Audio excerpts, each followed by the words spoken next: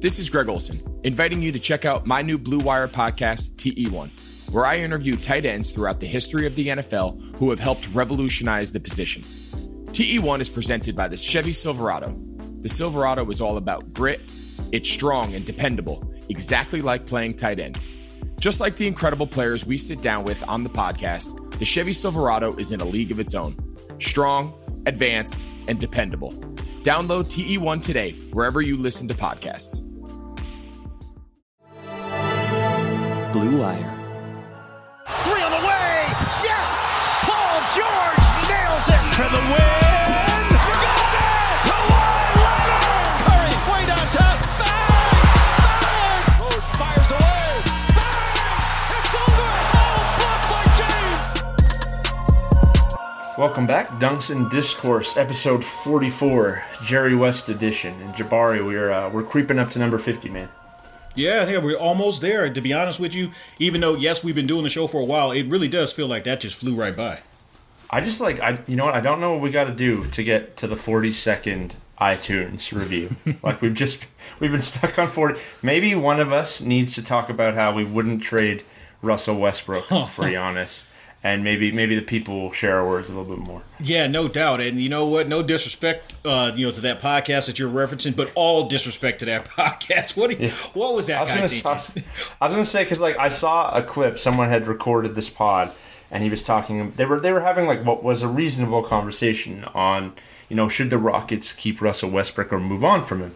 And it went to, well, would you trade him for Giannis? No, I wouldn't touch Giannis with a 10-foot pole. And I was like, oh my goodness, This is part of, and I don't want to be that person with the NBA ratings who frames the argument, via how they feel. Mm-hmm. But this is part of why we have such impassioned, terrible homer basketball fans, because fans have become the media members at all these blog sites, and all they do is rile up the home base. There's no substance to a pod like that. So yeah, all of the shade. Yeah, if we're being honest, and in fairness to them, that's kind of what that is. That is now home base or home team blogs oftentimes, as well as podcasts oftentimes, they definitely lean into that. Some are significantly better than others. Shout out to the one that SB Nation has with the Lakers, and I'm sure you could name several others. But yeah, a lot of them end up being a whole lot of that. Yeah, I think they made it. The clip of them the game before, and he's yelling about how Caruso got 16 on him. That was funny. That was fantastic. That's good radio. That's a good podcast. No shade there, but if you think current Russell Westbrook and Giannis are the same, or Giannis is worse, we're not watching the same game. It's not open mic night, I guess, as Bill Simmons would say. Maybe it's time to pull it. There's so many. I'm just gonna let that one slide. Go ahead, please. Layers on layers. The Rockets are out. I guess we can start there because we kind of came in on this on this note. Harden played what was a pretty good game, to be honest. He had a light 30. By his standing defensively, he wasn't getting picked on, and Anthony Davis wasn't even involved. But that is the kind of game that the Lakers can have when those guys actually hit shots. When the 3-point shooters for the Lakers hit and their defense is what it is, it's a different ballgame. Yeah, and it's as simple as that. It really boils down to if the Lakers role players are knocking down shots. To be honest with you, I'll take them against anybody. Because that's really the gravy on top of a good meal, or the cherry on top of the sundae. Because you pretty much know what you're most of the time going to get from those from the two main guys. And when they defend well and they play as a unit on that end, really you're just not going to beat them if those guys are also knocking down. If I'm not mistaken, they knocked down 17 threes that game. Yeah, it was a shellacking, and the problem was the Lakers' consistency on that end. Getting Davis and LeBron to play well was obviously paramount and the first thing together at the same time. But the guys actually hitting those shots, and it's not just LeBron driving and kicking. It's not even that. It's the minutes with only one of them out there, where Caruso's the playmaker or it's Kuzma on the drive. They weren't hitting for each other, and when that happened, there was just nobody on that team to create space, and They do. I mean, I've been on Clippers to win the championship since the preseason. And we did the predictions at the start of the bubble. Mm-hmm. Same thing. We did predictions at the start of the playoffs. Same thing. I am very strongly feeling with the way the Clippers have been playing and the way that the Lakers have been playing that I maybe it's time to pivot. No. Stay over there, man. Stay over there. Well, I'm going to pivot all the way back to the Celtics. No, it does feel like the Lakers have kind of figured things out. And then, I mean, we'll get there in a sec, and it's like the total opposite for the Clippers. Yeah, I'm not gonna. But let's not go to Clippers yet because I want to spend a few more minutes on the Rockets. So, yeah, right before we went on to this podcast, Adrian Wojnarowski broke that Mike D'Antoni would not be back. Mm-hmm. So you kind of got your wish there. I mean, it wasn't necessarily my wish. I just knew that was coming. So I think Ty Lue has already been reported as someone who. Could get a look. Anyone that you think, if you were picking the next coach for Russell Westbrook and James Harden, is there anyone in your mind you're like, that feels like a good fit? I mean, the guy that you just named, Ty Lue, that feels like a good fit. Specifically, it's funny because guys get labeled, quote unquote, players coaches, and some people, use that pejoratively. Some people use that as what I would say is appropriate. A guy that can simply get through the guys.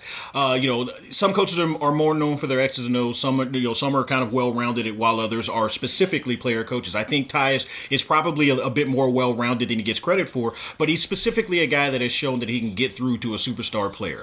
I don't know if there's a coach out there that honestly is the perfect fit or the quote unquote right match for James Harden. But if there is a guy that can that can kind of get those guys those two together, I'd be intrigued to see what Ty Lue could do.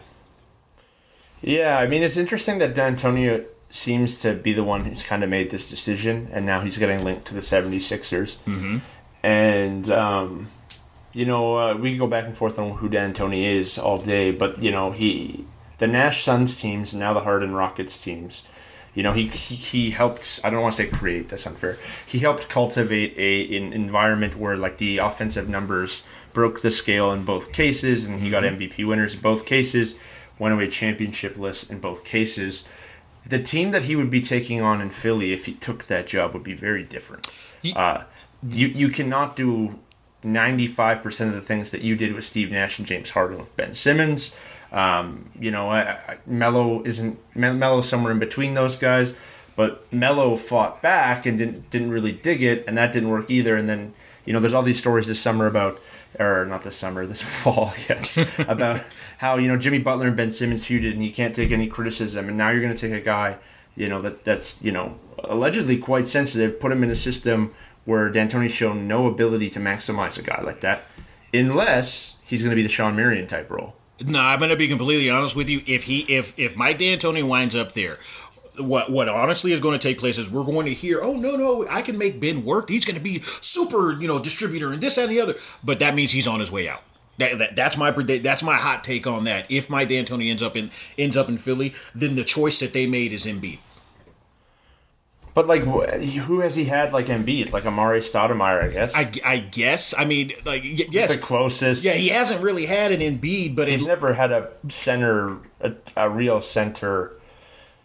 But I don't know. But part of me thinks that he would really try to emphasize, Embiid, being that spread guy. I also... The irony of D'Antoni taking over a Philly team, slowing it all the way down, committing to Embiid... And like if he did end up winning, with the inverse of what he, created in the league would be something. But Philly, Houston, Indiana are three pretty good openings. So, decisions to be made. If you're Houston, I was laughing at that podcast again, thinking that they somehow believe that Giannis would even be on the block for Westbrook. I don't know. Do you think that any team is giving you anything for Westbrook right now with $120 million or whatever it is over the next 3 years owed to him? It hurts to give this answer, but no. And look, we've all been wrong before whenever we said that contract is, you cannot possibly move it because there's always going to be something that can be done. But I look at that and I look at, the output that you're getting from Westbrook. And let's also be fair. And this is something that you were good about the last, in the very last episode. Westbrook prior to the lockout was actually very good. He had gotten to the point where, he fit, the role was working. They were playing off of one another well. They were, D'Antoni was staggering them a little bit, and to be honest with you, it looked like it might be a much better a pairing than it certainly looks right now. But yes, since they returned, and obviously, maybe it's a matter of he just simply wasn't fully healthy, or also feeling the effects of COVID, or whatever the case may be. But he just looked so bad that I can't possibly see another GM or another team looking at that contract saying, yeah, I want that for the next 3 to 4 years. Well, and that's the thing. Everyone's movable. But I don't know that anyone's taking on Westbrook without picks coming back. Yeah, a lot. And I don't know that Houston is really looking to deal out more first-rounders when they have essentially 4 in flux with Oklahoma City. And I was looking, the 2 teams I thought of were like New York and Orlando. Okay. And if you're the Magic, you have to probably send out Aaron Gordon and Terrence Ross just to try to make salary work, and I don't know that they want to do that. Well, let me ask you this really quickly: do you so you're Orlando, and I know that you're just you're trying to get a name in there. Do you want Grumpy Westbrook in Orlando? And I don't know how they do you have actual aspirations for Markelle Fultz? Yeah, that's a good point too. Yes, because if you do, then bringing Russ in there does not help that. Yeah. Well, here's another question. What about the Daryl Morey aspect of it? I'm sure you were going to go there, but what about that? Because if I'm not mistaken, his contract is up this year. Everybody went into the year at least peeking at the possibility that he could be on his way out. Then the situation happened with the tweet and everything, and I know that we're we're far removed from it, but it isn't like they did anything better than flaming out as they've done it in the past. Do you think he's back? Well, yeah, I do. I think I know it's been forever now. I'm pretty sure in March he signed the extension. Did he? I think he signed like a 4-year extension back in March. That feels like a decade ago. I'm sorry. Well, thank you for that reminder. That is crazy, but okay. Yeah, I don't think he's on the way out. But the thing with him too is he might be in a hinky situation next time he's out because maybe he needs a year off. That Paul Westbrook deal stinks. I just. Yeah. We can sit here all day and talk about where they were and that, Harden pushed out Paul and they had to make a move, sure, but he gave up 4 first-round picks to get an inferior player whose contract actually might be worse over the end haul here. So and Paul's game is going to age better. We've already we can see that right now. Well, yeah, Paul's going to give you, if he wants, 20 minutes on a second unit, for the rest of his life. The Knicks are the only team I really staring here. I'm like, okay, the Knicks have... Who's the free agent they think they're going to... They're not in the Giannis sweepstakes. We could do that pretty quickly right now. The teams that are in the Giannis mix, Miami, Dallas, Golden State, Toronto, Milwaukee. Did I miss anybody? Nah, not really. Yeah, there's always some dark horse that all of a sudden arises, but yeah, those are the obvious ones. If the Lakers moved all the things around, or the Clippers offered, Paul George and some other things, who knows? Things happen. Yeah, but the Knicks aren't hopping in on that. No, look, they're sitting with a ton of cap space. As always, they're the Knicks. Mm-hmm. Their pick dropped again. At point guard, they have the 3-headed monster of Elfrid Payton, Frank Ntilikina, and Dennis Smith Jr. They're not really supplanting anyone to bring in Russ and put some, seats in the garden. I don't want to say, hey, Knicks will just do something stupid, but I think the Knicks are in a position where they would say, what else are we doing with all this cap space? They have $50 million cap space, I think, almost this year. Did you watch Family Guy? Now, this is going to be stay with me. Did you watch Family Guy? Yeah, I watch every now and then. Okay, do you remember the episode where they cut away to Danny DeVito, Danny DeVito proposing to Rhea Perlman? No, I don't remember. And Danny DeVito hits her with, "Come on, you got any other choice?" So that's the Knicks. That's the Knicks. I'm not even trying to pile on, but I'm going to. they're going to strike out once again. This has been the case. So you're probably right. That would be the team that would swing for the fences. But like, who else is even in free agency? Like, do the Knicks really want to offer DeMar a big deal? They should. Do they They want to shouldn't. offer? Do they want to offer Andre Drummond a big deal? Well, let me ask you this: who would you rather have for the next 3 to 4 years, DeMar DeRozan or Russell Westbrook, at relatively similar money? Well, I don't think DeMar's getting that kind of money. Okay, but all right. So say he makes $10 million less, but still probably too much for. I'd rather have DeMar at 25. Okay. Than Russ at 40. Well then, but if it was 40-40, I'd rather have Russ. So if that's the case, then Russ might be on the outside looking in still, because I know he's a bigger name, but if you're the Knicks and you have that opportunity to get DeMar for $15 million less a year, I would much prefer that. And we changing attention from Westbrook to Harden. Like, if Houston calls up Miami and they're like, hey, we'll flop you Harden for Butler and whoever makes salary work, Olenek, Myers Leonard, is Miami saying yes to that right now? Oh, man, I'm going to sign. People are going to call me a hater. You know how much I love Butler. No, I wouldn't. But because, look, is James Harden a guy that you think jives with what Miami's got going on?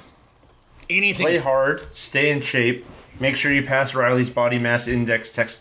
No, like it does not seem like... That's what I'm saying. Like, I don't see that one coming. But then, we talked about OKC last week. Like, would they give the picks back that they got with Paul for Harden? And people were like, no. The majority of people said no. Which is fine. And then there's also the added dynamic of, like, do Paul and Harden work after that again? Either which no. So, but I'm looking around the league. I'm like, who would make a big offer for Harden? Man, I got it. And if you're Houston, maybe it is the time to sell, and we've talked about that, but now you don't have your picks. Ooh.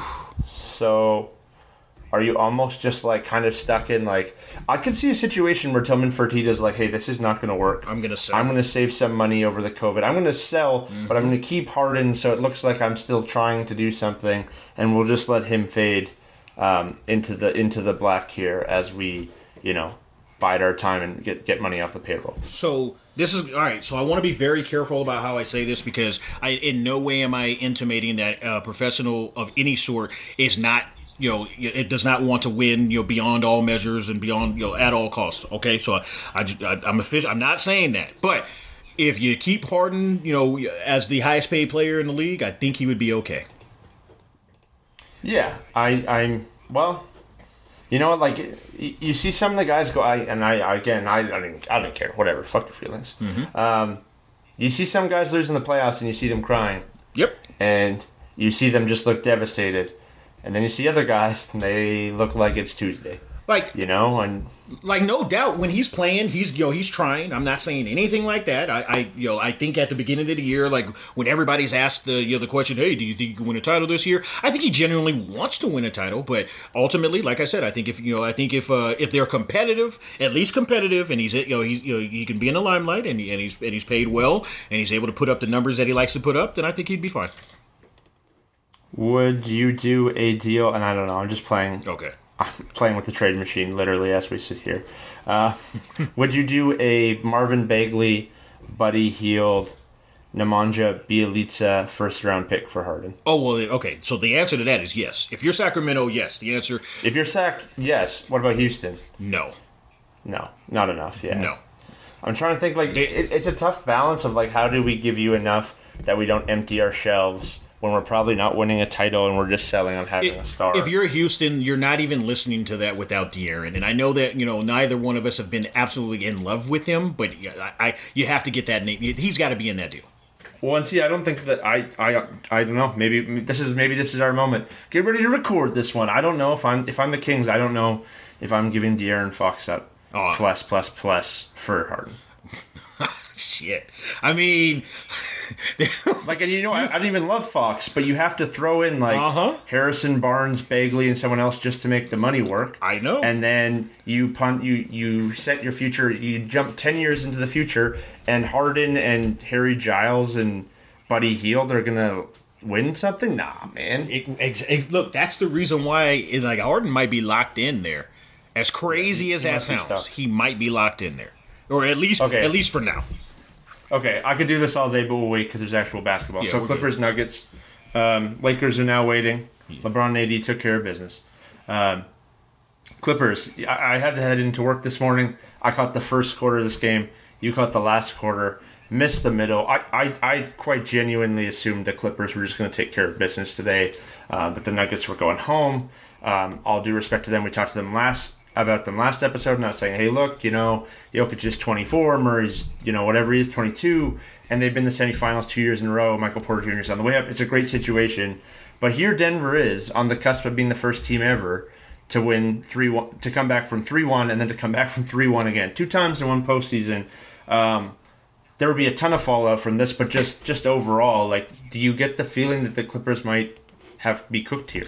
Man, I have no idea what to expect from this Clippers team, to be honest. And that's not a slight nor any amount of shade towards the effort that we've gotten from the Nuggets, and we're going to talk about them for sure. But and I'm only echoing a sentiment that's been on the timeline. I think our guy Justin Rowan, I think he even said this. But the Clippers, they go from looking indestructible one moment and then simply bad in others. They at one point, as we talked about it in the pregame, going into halftime, I think they were up 16, and I thought, okay, we're good here. I don't need to watch this. So I'm over visiting my folks. I'm helping my mom sync her accounts to this, and doing the stuff that you do as an only child when you got aging parents. You know what I'm saying? And all of a sudden I look on Twitter and people are like, oh my God, 7-0 run. So I think, okay, this is cool. Denver's making a run. I turn the dang game on and they're up 7. So yeah, again, I don't know what to expect from from this Clippers team. There's this thing, and there was a discussion on the timeline about a month back about people who thought they were smarter than NBA coaches. I don't think I'm smarter than the average NBA coach. I don't think you're smarter than the average NBA coach. I don't think 99.9% of people on Twitter are smarter than an NBA coach. However, people who do watch an awful lot of basketball and pay an awful lot of attention to a lot of stats and sit here and think about things can be right about some things that coaches are wrong about. Of course. We talked about, but in the minutes last week, Doc Rivers and his stupid rotations have been a conversation piece for a decade.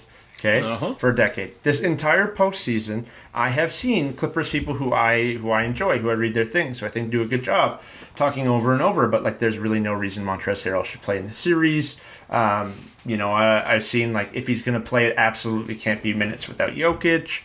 I've seen that. I saw shades of that in the Dallas, but I've seen it all over this Denver series, every single game. Yep. And today, Montrezl Harrell is minus 19 in 15 minutes.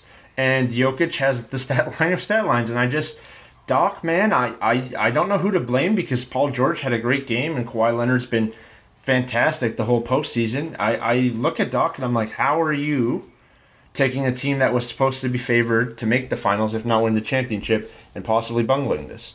I don't want to take anything away from Doc because I'm not going to say he's terrible or anything like that. But to your point, every coach, just everybody in general, we all have weaknesses. And sometimes Doc seems to trust his instincts, and I respect it and I get it. You're the damn head coach. You're a championship winner in the past. I get it. But it seems like he trusts that, he trusts his gut simply too much, and it flies against what the reality is. There were times over the course of this game, and I saw people complaining about it on the timeline, that he was playing, Trez and Lou at the same time, and they literally were getting exposed during that time. They both can be great individually at times. They, the effort that they can bring you when they're both rolling and on top of things, especially, from Lou, if the shots are falling, it can be great. But if neither one of them are necessarily great in this series, and you're definitely going to get attacked if you play them together, I simply don't understand why, if you're Doc, you keep on going to that lineup. Doc Rivers had the best version of Tracy McGrady. Yes. He had the Tracy McGrady that had people being like, Tracy's the best player in the league, Tracy. He had peak T-Mac, went up 3-1 in the first round, lost that series. Okay. Oh, I remember that series. T-Mac guaranteed, or you said, it's good to be in the second round. Doc Rivers goes to Boston. Second stint as a head coach. Okay. Paul Pierce and Antoine Walker had already been to the conference finals before Doc got there. Mm-hmm. Okay. They then missed the playoffs the next couple years under Doc. And they don't win a series until Ray Allen and Kevin Garnett come to town. Okay. I know we could go back and forth. I know that there was some people who didn't think Ray Allen, Kevin Garnett, and Paul Pierce at the time were going to be as great as they were, but bottom line, they were great. Yeah. Okay. He then leaves Boston thinking, hey, Boston's heading into rebuild. I don't want any of that. It was a bit controversial. He goes to this Clippers team that's gone to the semifinals with Chris Paul and Blake Griffin. Does he ever take the Clippers team further? No. In fact, he's up 3-1 against the Houston team and blows that series. Mm-hmm. Now he has Kawhi Leonard, probably the best player he has ever had. This is what, the 7th MVP type guy that he's had on the team? 5th? I don't know, however many. And they're up 3-1 again in the series. And here we go to game 7. Doc Rivers, for all the shade people are throwing at Mike D'Antoni, what is Doc Rivers' crowning achievement? Taking that Boston team, that big ticket was the defensive player of the year on to the championship? Yes, that's what it is, and you can't take that away completely, but I absolutely agree. No, but I'm with you. Yeah. I absolutely agree with you. That deck was stacked. That was perfectly lined up, especially when you got Thibodeau as well as other great assistants over there, kind of fueling that. So I'm cautious to take away all credit, but I'm with you in terms of, hey, what have you done for me lately? Because that was a long ass time ago, and out before that and since then, it's been generally disappointment. I don't think you want to be the first coach in NBA history to surrender a 3-1 lead 3 times in the playoffs. Oof. I do not think that is the resume note that anybody wants to have. And if the Clippers don't make the conference finals this year, it's 47 years of their existence, they've never made the conference finals. I don't want to say this, but I'm going to. If they don't make the conference finals, do you know how much clip is going to be on that timeline? Like, all of the timeline is going to be that. And honestly, I'm a sucker for it. I'm being selfish here. No disrespect to the Nuggets, because if they make it through, I'm going to give them all the props they absolutely deserve, and I will dial back some of the shit talking that that I've been doing, that I've been sending their way. But I still want Lakers Clippers in the Western Conference Finals. We all wanted it. We all talked about it beforehand. And if the Clippers don't make it, yes, you can point at Doc, you can point at whoever you want, but that's just going to be an absolute disappointment given what we expected going into this year and what they actually have out there on the court. If we don't get Lakers Clippers, it will be the most disappointed I am since Dwight Howard cockblocked LeBron James, Kobe Bryant. There you go. I mean, it will be, right? Yes. Because we wanted all year. You damn right. LeBron gets his rematch shot at Kawhi from 2014. Mm-hmm. They're at least, I mean, it doesn't feel like it now, but heading into the season, they felt like relatively close. It felt like it was a good series on paper because they had different strengths, different weaknesses, and equal or close to equal star power. Now, Paul George hasn't been exactly what we'd hoped in the postseason. The Clippers haven't really figured things out, but yes, it would be absolutely devastating if they don't make it. But if they don't make it, I'll be very happy for Jamal. Mm-hmm. I'll be happy for Jokic. I'll be happy for the Nuggets. I'm coming for Doc. But I got no problem with any of that, and I like I said, I will give Jokic all the credit he deserves, because he was he's been good throughout this series, but he was phenomenal in Game 6, and you know what? It was good to see Jamal Murray, as we talked about, as we discussed before the show. It was good to see him find his stroke. Most importantly, he looks comfortable again. I don't know if you noticed it in the first couple games. He had a couple 3 and 4 turnover games. In the last couple, he's only had 1 each of the last couple games. He's been more efficient, and he's just been better and smarter about how he attacked. Look, I've been wrong on these Game 7 predictions. I'm predicting the Nuggets are going to pull off this damn upset. I'm gonna say Clippers get this done. I'm gonna give Kawhi the benefit of the doubt here and say that he says in about 9 really eloquent words, gets this team fired up for Game 7. Because man, it just doesn't make sense. I mean, the Nuggets, they're down 3-1. You own them. They don't have Barton. Uh-huh. Harris is figuring things out. Murray didn't start, wasn't scorching earth like he was against Utah. The Clippers should take care of business here. And if they don't, it's going to be ugly. And then the other aspect, and shifting it to the East, is, the Kyle Lowry Toronto Raptors fought till the very end. Mm-hmm. Game 7, semifinal. To not get further, to pick up Kawhi Leonard and not get further. Playing arguably a lesser team. Like, is anyone betting on Denver over Boston? No. Actually, that might be a fun one, but it would be fun. Yeah. But I just, it would again. Doc is going to take some shit if they lose this. Yeah. Kawhi's going to take some. Paul George is going to take some. But the Clippers really can't lose. Yeah, everybody's going to take it. What's the saying? Like the only moral position is to vote for the favorite. I mean, yeah. Look, I hope I'm wrong because again, selfishly, I want Lakers Clippers, but for whatever the reason, I looked at that Clippers team and I was like, "What the hell is this, man? That just doesn't make any sense." I know we're swinging it back, we're swinging to the East, but that just doesn't make any sense to me. Yeah. Okay, Toronto Boston.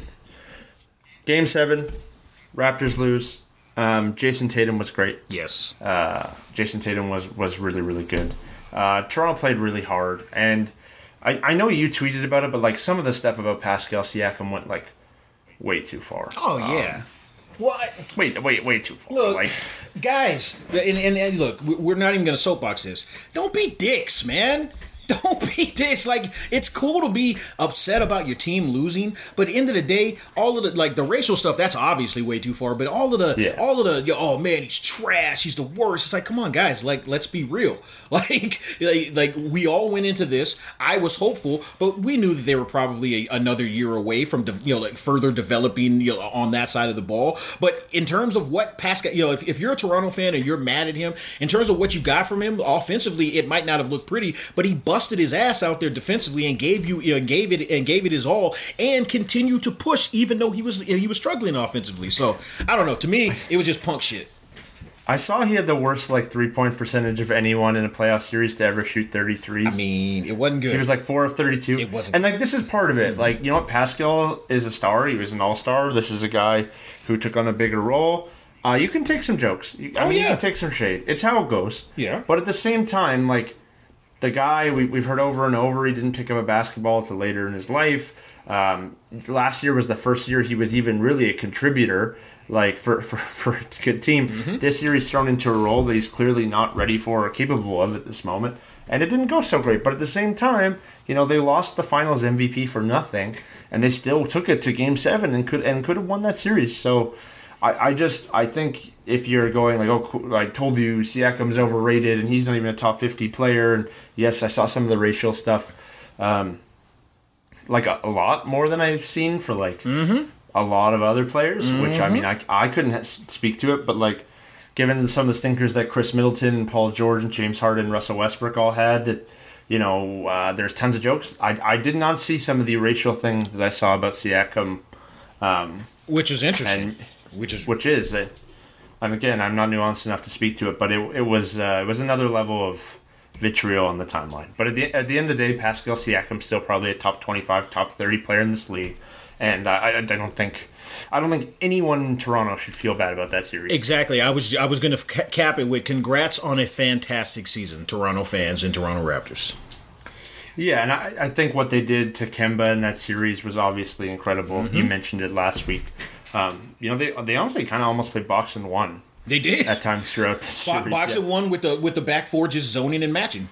Yeah. And again, it works, and they switched and they moved so well. And Tatum was really good, and Brown had some moments, but neither shot the shit out of the ball. Mm-hmm. They did what they could. And Nurse made adjustments, and no one is complaining about the coaching or Lowry playing terrible or. So it is. I don't think you could hope for more, losing what you lost and just running it back. Absolutely. I'm intrigued to see. You made reference to it. I'm intrigued to see what they do with Gasol next year. I'm intrigued to see how this roster looks, because I do think that they can and should do a little bit of tweaking. But really, this is a team that's going to be in the mix moving forward. Would you rather pay Fred VanVleet $20 million over the next 3 years, or Russell Westbrook $40 over the next? I think you know the answer to that. Again, I love Russ too, and that's what sucks. But yeah, what if it was even? So this matchup. God, it hurts. It hurts. If you're broken, you can't shoot in today's NBA, and you have a $40 million price tag. It's rough. It is. It's like leprosy. It's as the kids say, going outside. Yeah.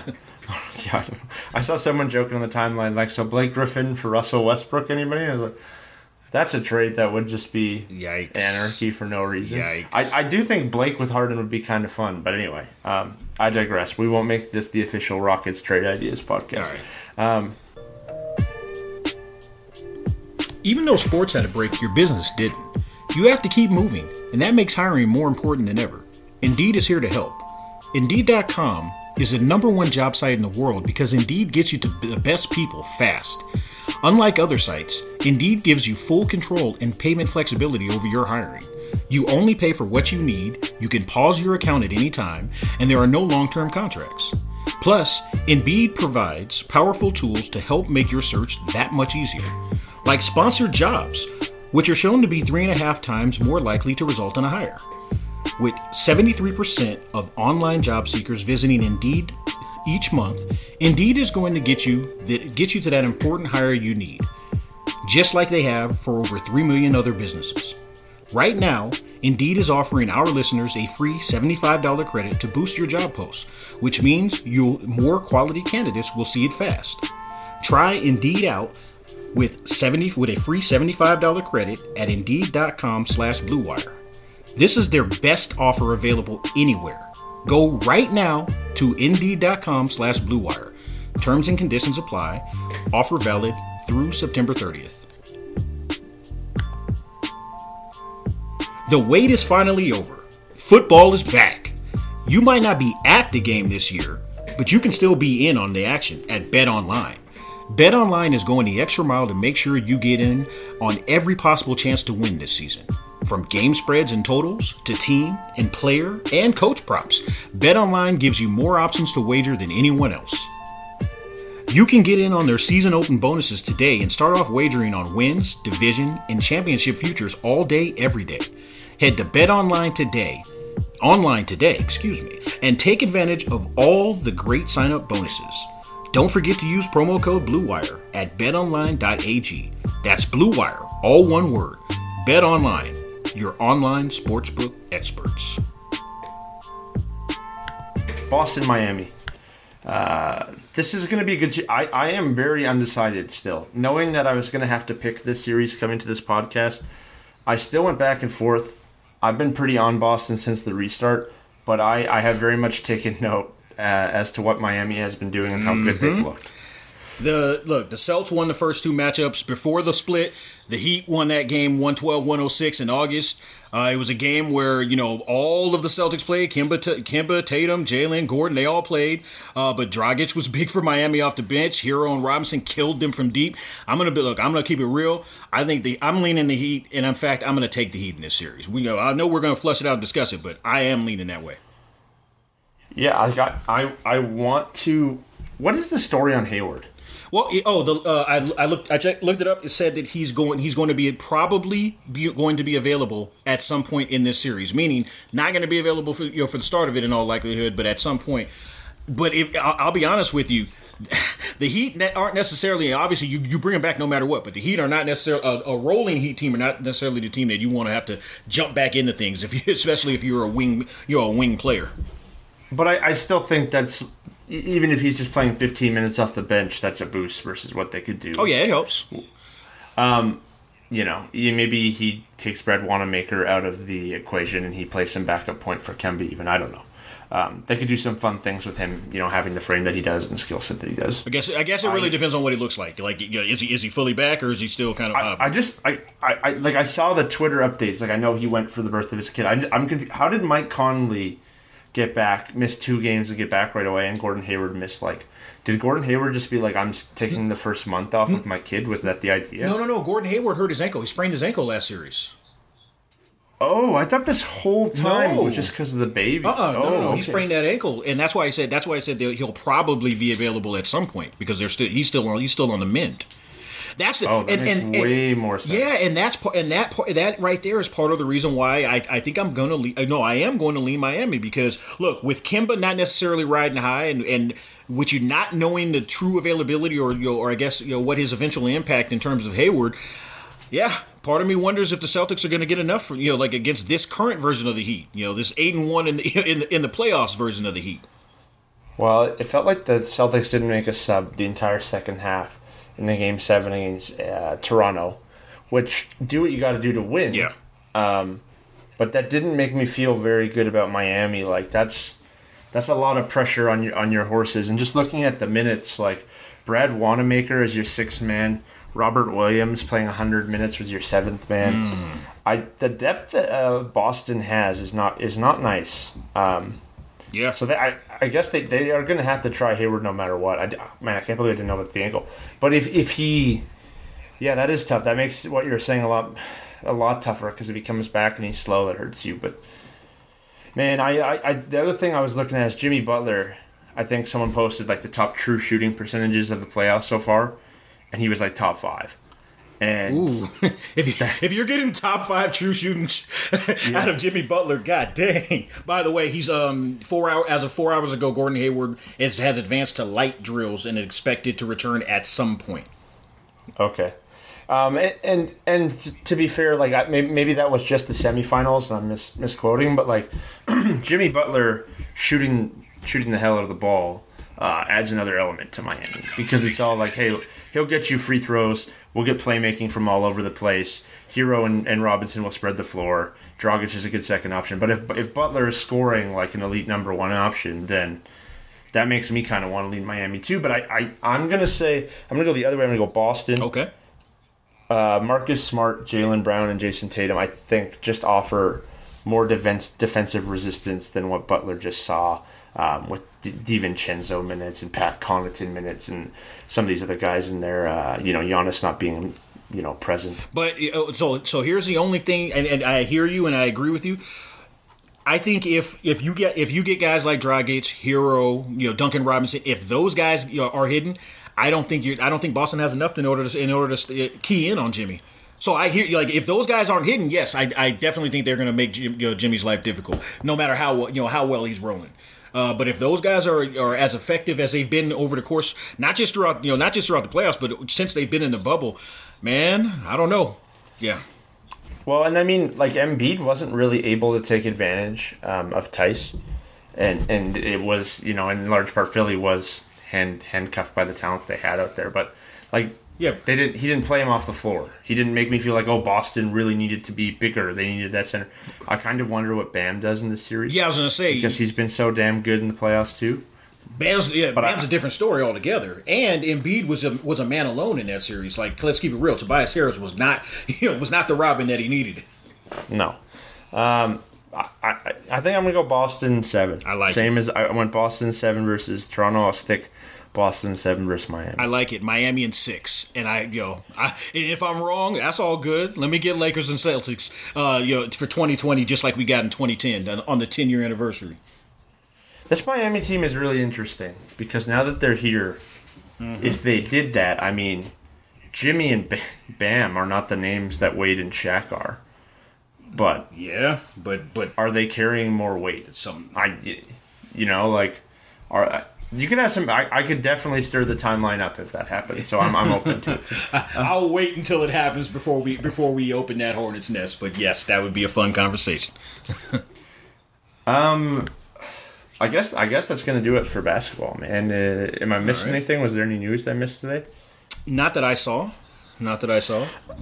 We're back in a couple of days, so we can catch it. What are you binging? Man, I switched it up and I did movies this time. So I watched on Netflix. I watched Strange But True. Have you seen it? No, I haven't seen it. All right, well, I won't give it completely away because it's got some twists. It's a bit of a whodunit that sort of morphs into a deeper story with a couple of creepy twists, like actually really creepy twists. But it was fun enough. It had Amy Ryan, Greg Kinnear, Brian Fox, Blythe Danner. It's not Oscar worthy, but it's good enough to throw on if you're scrolling Netflix, especially during this time for those of us that are still being appropriate and kind of staying indoors. I'm going to add it to the sheet, but I'm going to give it a 62. And then, it's a halfway decent, date night type deal, especially if you guys are into creep stuff like I am. But then I also watched Freaks. Have you seen that one? No, haven't seen either. All right, so think 10 Cloverfield Lane meets Firestarter. Shout out to the old school, it's that old school, Drew Barrymore film for my fellow old heads out there. But basically, it's kind of a combination of those two. It's essentially about a military force that's hunting down folks with mutant powers. It throws a couple twists at you, and if you're one of those folks. But fair warning, if you're one of those folks that that really gets bothered by plot holes, then you might this might not it might not be for you. But if you can simply appreciate a little absurdity to go along with your sci-fi adventure, it was good enough to throw on on Netflix as well. And I think I'm probably going to give it a 60, and I will add that to the sheet as well. I was just about to say, did you add them? I got you. Kind of start them. You know what I watched? I've got a list. Let me just read this list off. Uh-oh. I've like a bunch of movies I want. Okay, The Raid, The Way Back 2010, because we've realized there's a few The Way Backs. Inside Llewyn Davis, The Master, Boyhood, Spring Breakers, Miller's Crossing, 365 Days, My Cousin Vinny was this list of movies I just kind of had of stuff that movies I've wanted to watch forever and just never got around to. Got around to My Cousin Vinny last night. Man, that is a dope movie. That it is so rare that somebody like a generation before you loves a movie and all they talk about is how much they love it and how funny it is, whatever it is, that they love the movie. You finally watch it 20 years after the fact and it just maybe society's changed, maybe the effects aren't there, whatever it is, maybe the actor doesn't appeal to you in the same way. It just doesn't hit for you in the same way. This movie was, I laughed my ass off the entire time watching this movie. Blew my mind. I had to Google how old Marissa Tomei was. Still incredible. Yeah. Yep. The movie came out in 92. I was born in 92. Marissa Tomei is in there looking fine. Yep. And however many years later, that is 28 years later, she's in Iron Man. Looking like a snap. Looking incredible. And she's 55 years old. Yeah. That's neither here nor there. But it did blow me away. Joe Pesci was, of course, incredible. I was excited to see Ralph Macchio, but, it didn't really even matter who the nephew was. Yeah. They weren't in. But Pesci was incredible, and there's so many funny moments in that movie with him and the judge and him and the other lawyer. Two what? No, I haven't seen that movie honestly probably 20 years, and I loved it back then. Watching you tweet about it almost made me feel not the proud papa. I'm not your dad, but you know what I'm saying, like the proud older brother. I was like, look at him, good stuff. You only threw the warning there because of Braun and Kyrie, didn't you? Maybe a little bit. Yeah. Also, no disrespect, to your pops. The scene where he hears the owl and he gets up in the morning of the cabin, he's just unloading into the forest, just fires 6 shots. I don't even know why that was so funny to me, but maybe just how Canadians envision Americans too. I just died, man. Well, I really was so fun. Well, it was also perfect because look at what we know Pesci as, and he played it so perfectly during that time. Knowing Pesci as the guy that's in every single gangster movie, he's always the little short dude that's just fiery and mad and this, that, and the other. And all of a sudden, you basically you just throw a leather jacket and some slacks on that guy, and he's in court defending you. That there's all types of jokes to be made there. Oh yeah, for sure. Fair enough. I didn't get much else other than that. I'm trying to think, did I watch any other movie this week? I don't think I did, man. And TV, I've been slacking because beginning of the school year, there's just not as much time as there normally is. But I was debating, the girlfriend and I were both debating Disney Plus. Mandalorian, the next season of that out soon? Honestly, I need to watch the first season. I still need to watch the first one of that. Oh, really? You never watched Mando? Never caught up with it, yeah. You should, yeah, that's pretty good. No, I definitely. Okay, that's going to wrap us this week. If you haven't yet, please rate, subscribe, review. Hit us up on Twitter. I think we're overdue for a Q&A episode, so we'll hit that up maybe in conjunction with Game 7 Nuggets Clippers here for the Wednesday episode. Jeff Pearlman, pretty prestigious author. You know him from literally everywhere, I would assume, at this point. Number of books, Sports Illustrated for many, many years, New York Times best-selling author. Three Ring Circus, the story, Kobe, Shaq, Phil, and the crazy years of the Lakers dynasty. Jeff will be on the podcast Wednesday night. That's beyond dope, man. I'm really excited to hear that one.